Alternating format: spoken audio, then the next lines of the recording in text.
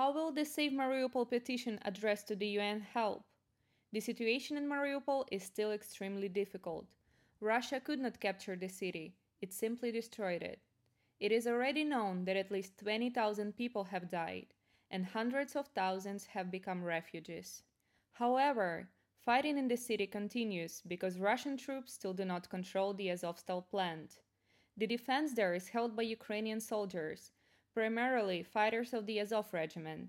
The latter are mortal enemies of the occupying forces.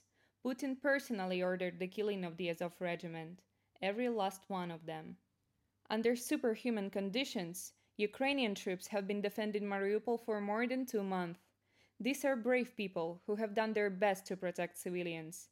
Now they are under blockade, but there is still a chance to save them. A petition Save Mariupol addressed to the UN has been created online. It sets out a clear mechanism for applying to the Ukrainian military the procedure of extraction, that is, the complete evacuation of wounded, dead, and living soldiers to a third country. For the UN to act, the petition must collect 1 million signatures. Most already have.